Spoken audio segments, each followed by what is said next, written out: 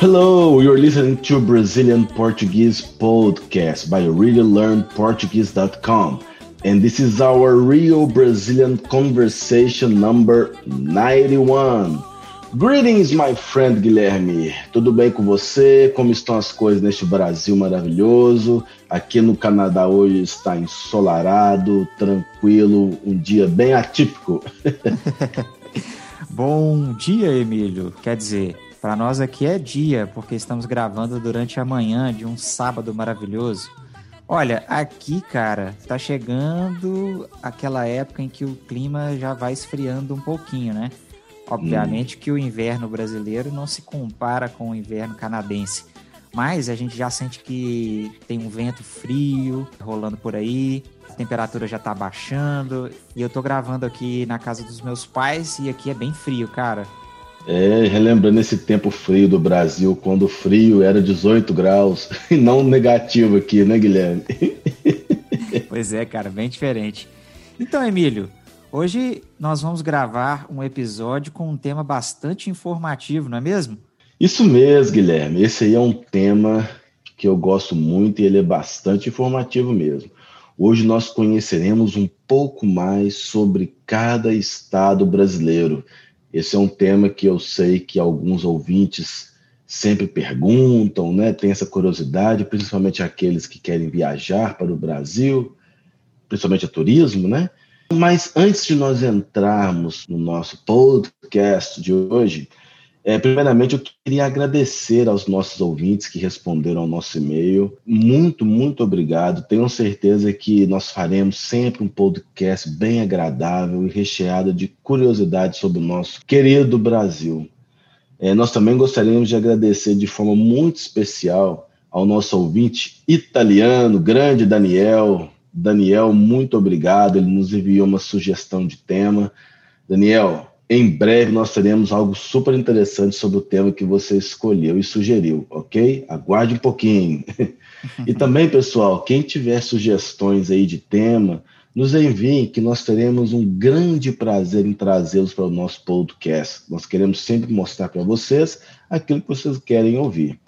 E também, aproveitando, né, que nós já estamos nesses momentos de anúncio, gostaria de pedir que vocês nos seguissem em nosso Instagram, que é o rl.portuguese. E nos classifiquem também em seus aplicativos de podcast, onde você consegue colocar as estrelinhas, né? Isso será de grande ajuda para nós, isso movimenta, né, e causa engajamento nos aplicativos de podcast, e nós gostaríamos de contar com a sua ajuda com isso também. E por último, e não menos importante, né, meu amigo Guilherme, considere-se também tornar-se o nosso membro. Como membro, você terá acesso a um PDF contendo todas as transcrições de todas as nossas conversas passadas e as conversas atuais também. Além de, nesse PDF, ter exercícios e curiosidades a respeito do tema que a gente estiver conversando ali na hora, né? E sem falar que ainda tem muitas novidades a caminho. Então, podem ter certeza que vocês serão beneficiados em ser nosso membro. E o mais importante também, vocês ajudarão muito eu e o Guilherme aqui com o nosso podcast. Então, meu amigo Guilherme, sem mais delongas, bora começar. Bora lá, cara, vamos para o nosso episódio. À noite com os amigos eu vou me jogar.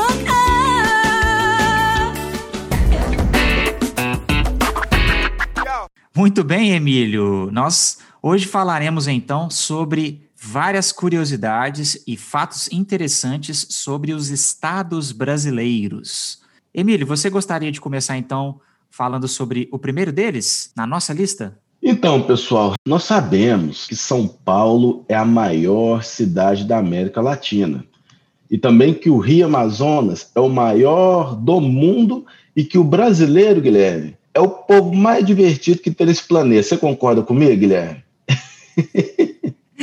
Isso mesmo, Emílio. A gente até estava conversando sobre isso antes de começar a gravação do episódio, a respeito da cultura, né, da diferença de como que os brasileiros se relacionam e como que o pessoal aí do Canadá se relaciona um com o outro, né? Realmente, o brasileiro, ele tem todo esse carisma. Existe até uma qualidade que a gente fala aqui no Brasil, que é de ser político, né? Quando uma pessoa é política, é aquela pessoa que nem sempre vai falar tudo direto na sua cara, né? Ela vai rodear o assunto, vai tentar fazer uma abordagem bem mais amigável e ela não fala aquele assunto difícil logo de primeira, ela vai rodeando, ela vai chegando, te perguntando como que você tá, como é que tá a família e etc, né? O pessoal aqui realmente não é muito direto ao ponto. E aqui no Brasil, por mais que as coisas estejam difíceis, o brasileiro tá, assim, pelo menos na maioria das vezes, está sempre em clima de festa, né? Clima de querer sair, encontrar os amigos. É um pessoal bem sociável aqui, o povo brasileiro. Exatamente, mesmo nas adversidades, né, Guilherme? Nós brasileiros temos esta tendência de querer buscar sempre, né, a felicidade. É muito comum vermos, às vezes, pessoas até com uma vida bem sofrida, né, porém com um alto astral, assim, maravilhoso, não é mesmo? Isso mesmo, cara. Então, o Brasil, Emílio, é um país muito grande, é um país imenso. Então, aqui vai mais uma curiosidade também. O Brasil, ele é o maior país da América Latina e o quinto maior país do mundo, o que pode impressionar algumas pessoas, né? Mas se você olhar para o mapa e você olhar onde que fica o Brasil, você não vai ter nenhuma dificuldade de entender por que que o Brasil é um dos maiores países do mundo, né? Mas aí, Emílio, existem ainda muitas outras curiosidades sobre o nosso país que provavelmente os nossos ouvintes não conhecem. Por exemplo, a quantidade de vegetação que existe nos bairros do Brás e Santa Cecília, na cidade de São Paulo, é igual à do deserto do Saara, ou seja, é do mesmo tamanho da extensão territorial, né? E também uma outra questão é que o Brasil concentra a maior quantidade de espécies de primatas do mundo. Olha, Olha aí, cara, a gente tem bastante diversidade de animais aqui mesmo no Brasil, né? Principalmente na Amazônia. com certeza. E aproveitando que nós estamos falando de Amazônia, vamos então falar sobre algumas curiosidades separadas por estados aqui no Brasil. Vamos começar aqui então pela região norte. E o nosso primeiro estado é do Amazonas. Emília, é muito fácil encontrar fatos interessantes sobre o maior estado do Brasil. E lá é que se encontra boa parte da floresta amazônica. Lembrando que a floresta amazônica não está apenas no Brasil, ela abrange outros países também, né? Mas a diversidade biológica que tem na maior floresta tropical do mundo é impressionante. Olha para você ter uma ideia: 1 hectare de floresta contém mais espécies do que toda a América do Norte, por exemplo. E a América do Norte é bem grande, né? E agora tem um outro fato, e esse realmente é curioso, é que lá é que se encontra uma das melhores escolas de guerra do mundo, que é o Centro de Instrução de Guerra na Selva. Esse centro fica a alguns quilômetros de Manaus, e ele oferece um dos melhores e mais difíceis treinamentos militares do mundo para combate na selva, Emílio. Você conhecia esse fato? Você sabia disso? Cara, bom saber, eu não conhecia. Olha só. Bom, eu não tenho vontade de fazer nenhum treinamento de guerra por enquanto, mas se um dia precisar, eu sei que lá é o lugar ideal para fazer esse tipo de treinamento. Nosso segundo estado da região norte que nós vamos falar, Emílio, é Roraima. Para começar, vamos esclarecer aqui a principal controvérsia sobre o estado que é menos densamente povoado do Brasil, ou seja, tem a menor população de ocupação do estado, né? Você pode pronunciar, e isso é importante para os nossos ouvintes aqui, você pode pronunciar Roraima, com esse estresse no ar, né? Roraima, ou Roraima. Tanto faz, as duas maneiras estão certas, tá? Você vai ouvir gente falar Roraima e você vai ouvir gente falar Roraima. Eu, particularmente, acho que falo Roraima, né? Não sei se você percebeu aí a primeira vez que eu falei. Mas eu acho que nós mineiros, nós falamos Roraima. Não conheço nenhum mineiro que fala Roraima. Geralmente o pessoal do Nordeste é que tem essa característica de usar o A com um N, né? Por exemplo, aqui em Minas Gerais, quando a gente vai falar a palavra camisa, que é t-shirt em inglês, a gente fala, obviamente, como eu disse agora, camisa. Mas se você ouvir alguma pessoa do Nordeste falar a mesma palavra, ela vai falar camisa. Então, sempre que tem uma palavra cuja letra A está antes da letra M, em boa parte das vezes, eles vão dar essa ênfase com um som um pouco mais fanho, que é o que a gente usa aqui no Brasil, né? Então é Roraima, camisa. Se você ouvir eles falarem o nome da fruta banana, por exemplo, né? Eles falam banana. A gente fala banana. e eles vão falar banana. Então é um pouquinho diferente lá no norte também. Esse dá um bom tópico até, né, Guilherme? Para um próximo podcast, não é isso? Falar sobre os sotaques ao redor do Brasil. Sim, inclusive a gente está buscando pessoas aí de outros estados para a gente gravar episódios, né, Emílio? Para o pessoal ver Isso mesmo. essa diferença. Inclusive, existe um episódio que nós gravamos com um baiano, que foi o Tarcísio. Eu vou colocar aqui na descrição do episódio desse post, para que o pessoal possa ouvir. E lá o pessoal vai conseguir perceber a diferença, assim, que é na fala, né, do pessoal do Nordeste. E uma última curiosidade, Emílio, é que Roraima é o estado com o maior percentual de população indígena do país. Por incrível que pareça, aqui no Brasil ainda existem muitos índios, né? Eu imagino que nos Estados Unidos ainda tenha também, né? Com certeza. Muito bem. O nosso terceiro estado desta lista é o Amapá. O Amapá foi um dos últimos territórios brasileiros a tornar-se um estado. Essa decisão ela foi tomada na Assembleia Constituinte de 1984. Inclusive, eu acho que nós já citamos algo parecido com isso daqui quando falamos de Tocantins, num outro episódio, Emílio. E esse estado, então, do Amapá, ele também é bem recente e ele foi instalado só em 1991. Ele também tem uma reserva indígena muito grande e ele foi o primeiro estado brasileiro a ter todas as terras indígenas demarcadas, né? Então, são terras protegidas, tem toda uma política indígena aqui para proteger a cultura indígena, para proteger, preservar a história do índio no Brasil. A última curiosidade sobre o Amapá que eu queria explicar, e essa é bem legal, depois o pessoal pode até procurar vídeos no YouTube a respeito disso, né? É que a capital do estado, que é Macapá, é a única capital do país que é cortada pela linha do Equador. Isso faz com que ele seja um dos melhores lugares do país para observar um fenômeno que se chama equinócio.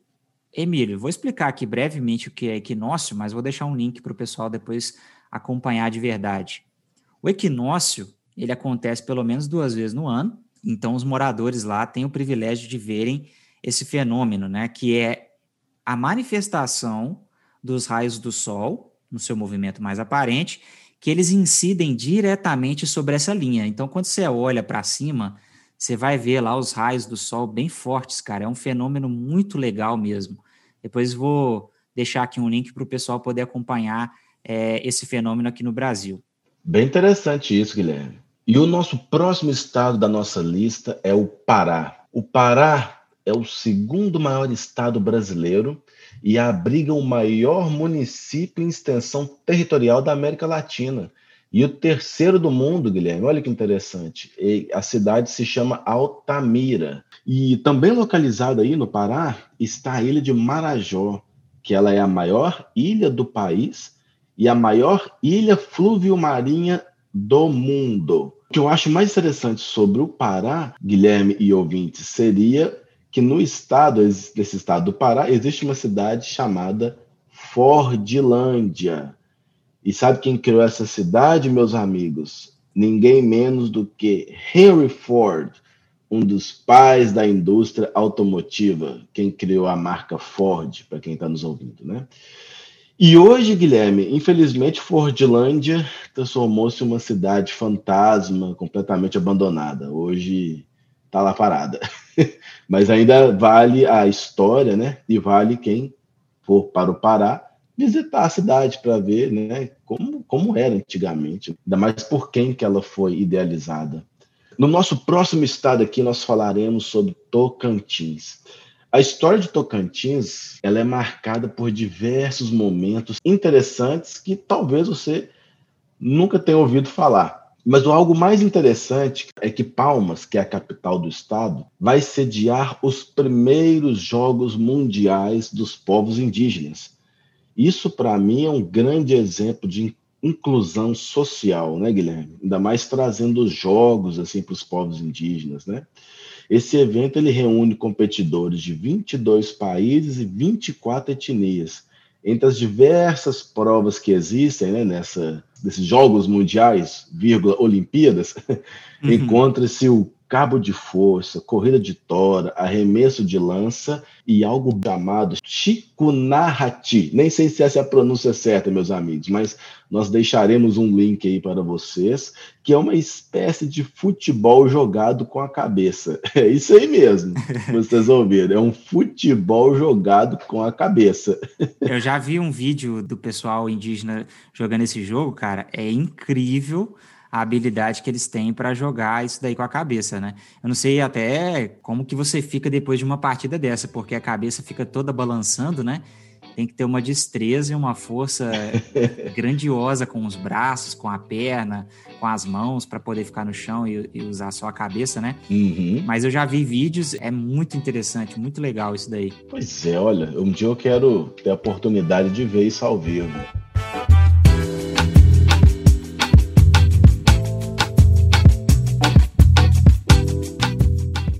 O nosso próximo estado, então, agora, na nossa lista da região norte, é Rondônia. Nesse caso é o Ônia mesmo, por causa do acento. Rondônia.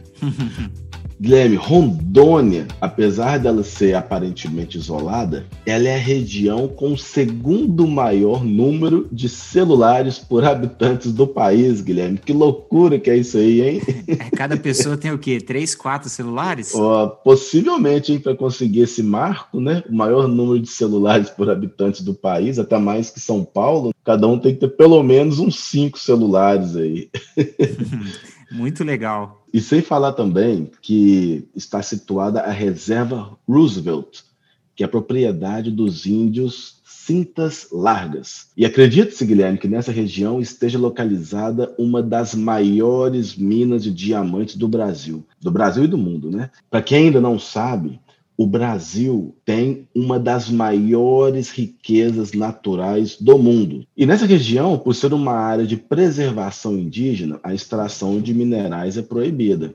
E essa questão já gerou muita polêmica e controvérsia no Brasil, porque até que ponto se vale a questão da riqueza natural, né? E ela deve ser preservada, e até que ponto vale também a riqueza, propriamente dita, né? Dinheiro, né? Bem-estar social. Então, sempre gera uma polêmica quanto a isso daí. E o último estado da nossa lista, da região norte do país, é o famoso Acre. O Acre foi a última região brasileira a ser povoada. E o interessante, Guilherme, é que o Acre foi um território adquirido pelo Brasil, da Bolívia, em 1903, depois da Revolução Acreana. Mais um desses fatos históricos super interessantes sobre a história do Brasil. Inclusive, amigos, se vocês têm interesse pela história do Brasil, eu e Guilherme podemos trazer mais notícias sobre histórias do Brasil, sobre acontecimentos importantes, né, da nação brasileira. Caso tenham interesse, deixe aí nos comentários ou nos envie um e-mail. E apesar do isolamento também, o estado ganhou seu primeiro shopping center somente em 2011, que foi construído em sua capital, da cidade do Rio Branco. E apesar do isolamento, ele não é a última capital brasileira a ter um shopping center, olha isso. Esse título vai para Boa Vista, capital de Roraima, que inaugurou seu primeiro shopping em 2014. Olha que interessante, é bem recente, né, Guilherme? 2014, cara, demorou muito tempo para poder chegar um shopping lá, né? Inclusive, quando se fala do Acre aqui no Brasil, é um motivo de muita piada, porque como é uma região muito longe, né? É uma região, assim, que está bem fora do centro, dos centros mais populosos e centros financeiros, comerciais, etc. do Brasil, existem assim, centenas e dezenas de memes a respeito do Acre, né? E eu acho que o mais interessante deles é que o estado do Acre, né, é tão pré-histórico, antigo e etc., que existe uma lenda que lá existem dinossauros, né? Isso virou piada aqui no Brasil e todo mundo fica fazendo esse tipo de brincadeira a respeito do pessoal que mora lá no Acre, Emílio. Eu imagino, realmente é muito isolado, né? Então acaba que as coisas demoram um pouquinho mais só para chegar lá.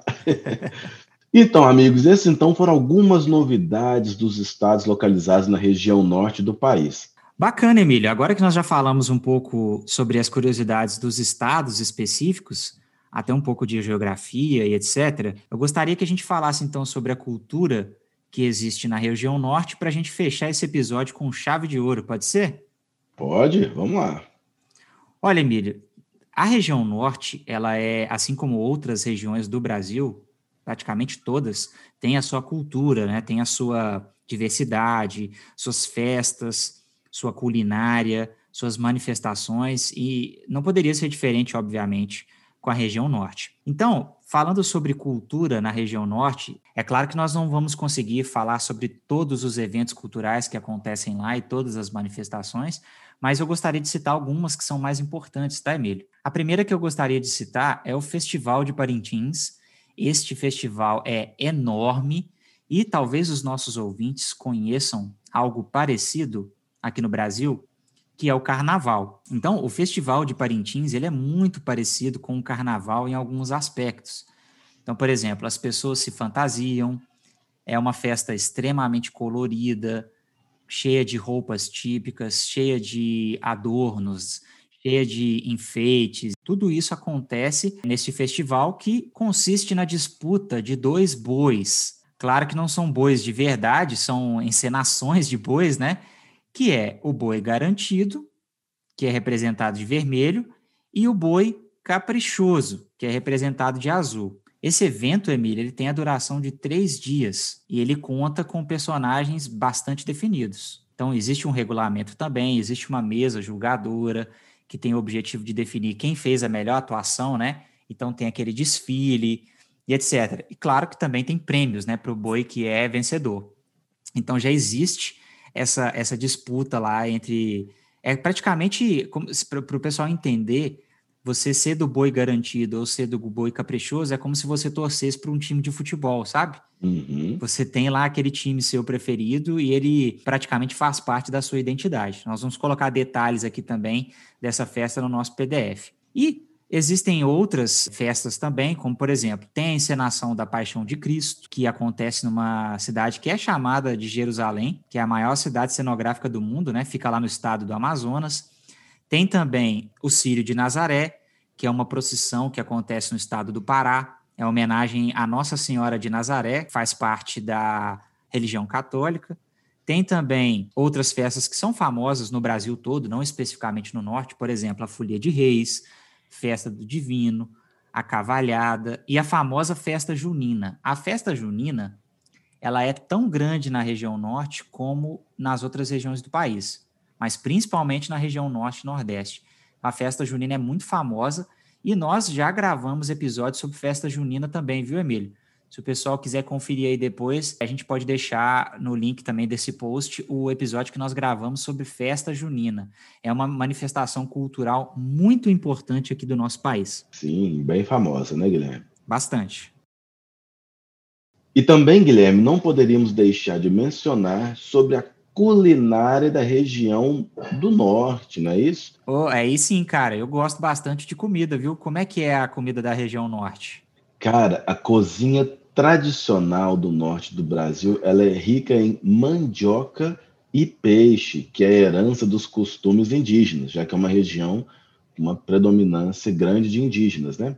A variedade de frutas existentes na região, por sua vez, ela se destaca, Guilherme, na culinária nacional e bem como na internacional. Agora, os exemplos que eu tenho certeza que muita gente conhece, que é tipicamente brasileiro dessas frutas, são o guaraná, o açaí, o cupuaçu e a graviola. Quem gosta do Brasil e tiver a oportunidade de vir e não conhecer o cupuaçu, a graviola, o açaí ou o guaraná, perderá algo de extrema importância, né, Guilherme? Isso aí eu posso dizer que é a identidade do Brasil, não é isso? É verdade, cara. Eu conheço muitos amigos americanos, né, do trabalho, que vieram aqui no Brasil e tomaram açaí, tomaram refrigerante do Guaraná, que é bastante famoso aqui no Brasil, e eu posso te falar com propriedade. Eu já fui em muitos lugares fora do Brasil e não existe nenhum refrigerante, nada parecido com o Guaraná que nós temos aqui, Emílio. Realmente é muito gostoso, é sensacional. Todas essas frutas que você mencionou, o pessoal faz muita coisa, né? Fazem sobremesa, fazem suco. O açaí é muito famoso por dar energia, assim como o guaraná também, né? Mas dá bastante energia, o pessoal costuma tomar o açaí. Lá na região norte, tomam um açaí com farinha e outras coisas, mas aqui mais para o sudeste e mais para baixo, né, do país, o pessoal usa muito com sobremesa, gelado, aí coloca banana, coloca leite em pó, coloca um morango e outras frutas e fica muito gostoso. Realmente é muito legal essas frutas que tem na região norte. E o interessante também, Guilherme, é que a maioria dos pratos típicos da região, eles são bastante incomuns mesmo no Brasil. Por isso, mesmo quem é o turista brasileiro, né, que queira experimentar algo diferente, ir para a região norte do Brasil será uma grande escolha, se quiser algo mais, vamos dizer, exótico. Como, por exemplo, eu vou citar alguns aqui e depois certamente vocês poderão procurar sobre o assunto. Temos o tucupi, uma receita preparada à base de mandioca, muito comum no estado do Pará. Maniçoba, tacacá, são nomes bem indígenas, né, Guilherme? E a descrição desses alimentos, né, dessas formas aí, nós colocaremos também no nosso PDF. Ele vai enriquecer bastante o seu conhecimento sobre a região norte do país. E para finalizar também, né, Guilherme, nós não podemos deixar de falar sobre as lendas e mitos regionais do norte, né?